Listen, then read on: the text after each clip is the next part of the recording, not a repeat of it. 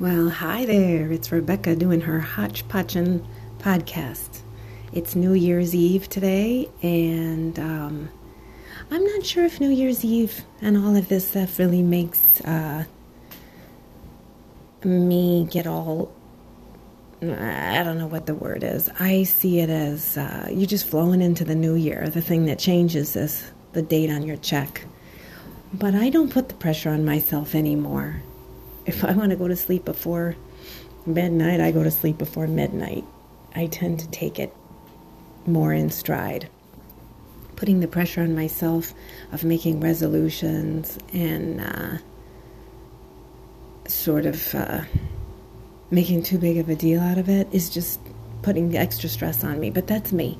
Other people like it. I think maybe they like to set their goals, but I don't mind setting daily goals because they may change. I may learn something new and it's a new goal, or another goal just didn't work for me. So I don't do that. And I also want to look back on the 2019 and see all the stuff that I did do and move forward to 2020. I actually like the sound of 2020. I think it sounds kind of, I don't know, like James Bondy or we're in 2020. Seems like it's going to be easy to write. So whatever you do to make New Year's Eve work for you, go for it. If you don't, like me, and today is just another Tuesday and you're excited to just kind of flow into the new year, do that. What else? I think some of my silly pet peeves about what I see is I don't like to be pushed. Like, when people ask too many questions, what are your goals? What did you do? What are you doing? And everybody sort of kind of fills you up with what they're doing, I guess. And I feel embarrassed to admit it. I don't like it. It kind of annoys me. But then I catch myself and I say, everybody can do what they want to do and I can do what I want to do. And maybe my annoyance is that I'm not giving myself credit to plan my day, plan what we do as a family and go with it. So whether you have confetti or don't have confetti, booze or no booze, goals or no goals, here's to 2020.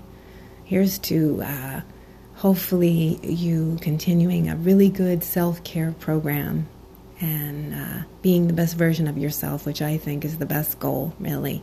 Is just let's be the best version of us. Be kind to other people, compassionate, tolerant, just really present the best you. That's my plan, I guess. If I have a plan, is just to keep moving forward and keep growing and healing and learning. I learn so much from people who are different than me. I connect with people who are different than me. I find it really neat. I also, of course, relate and connect to people who are like me too. That's always cool because you find that bond. But you can also find some bonds with people who don't agree with you, as long as the rules are you're respectful and kind to each other. So cheers, happy New Year's Eve, and more podcasts ahead next year in 2020. Stay tuned.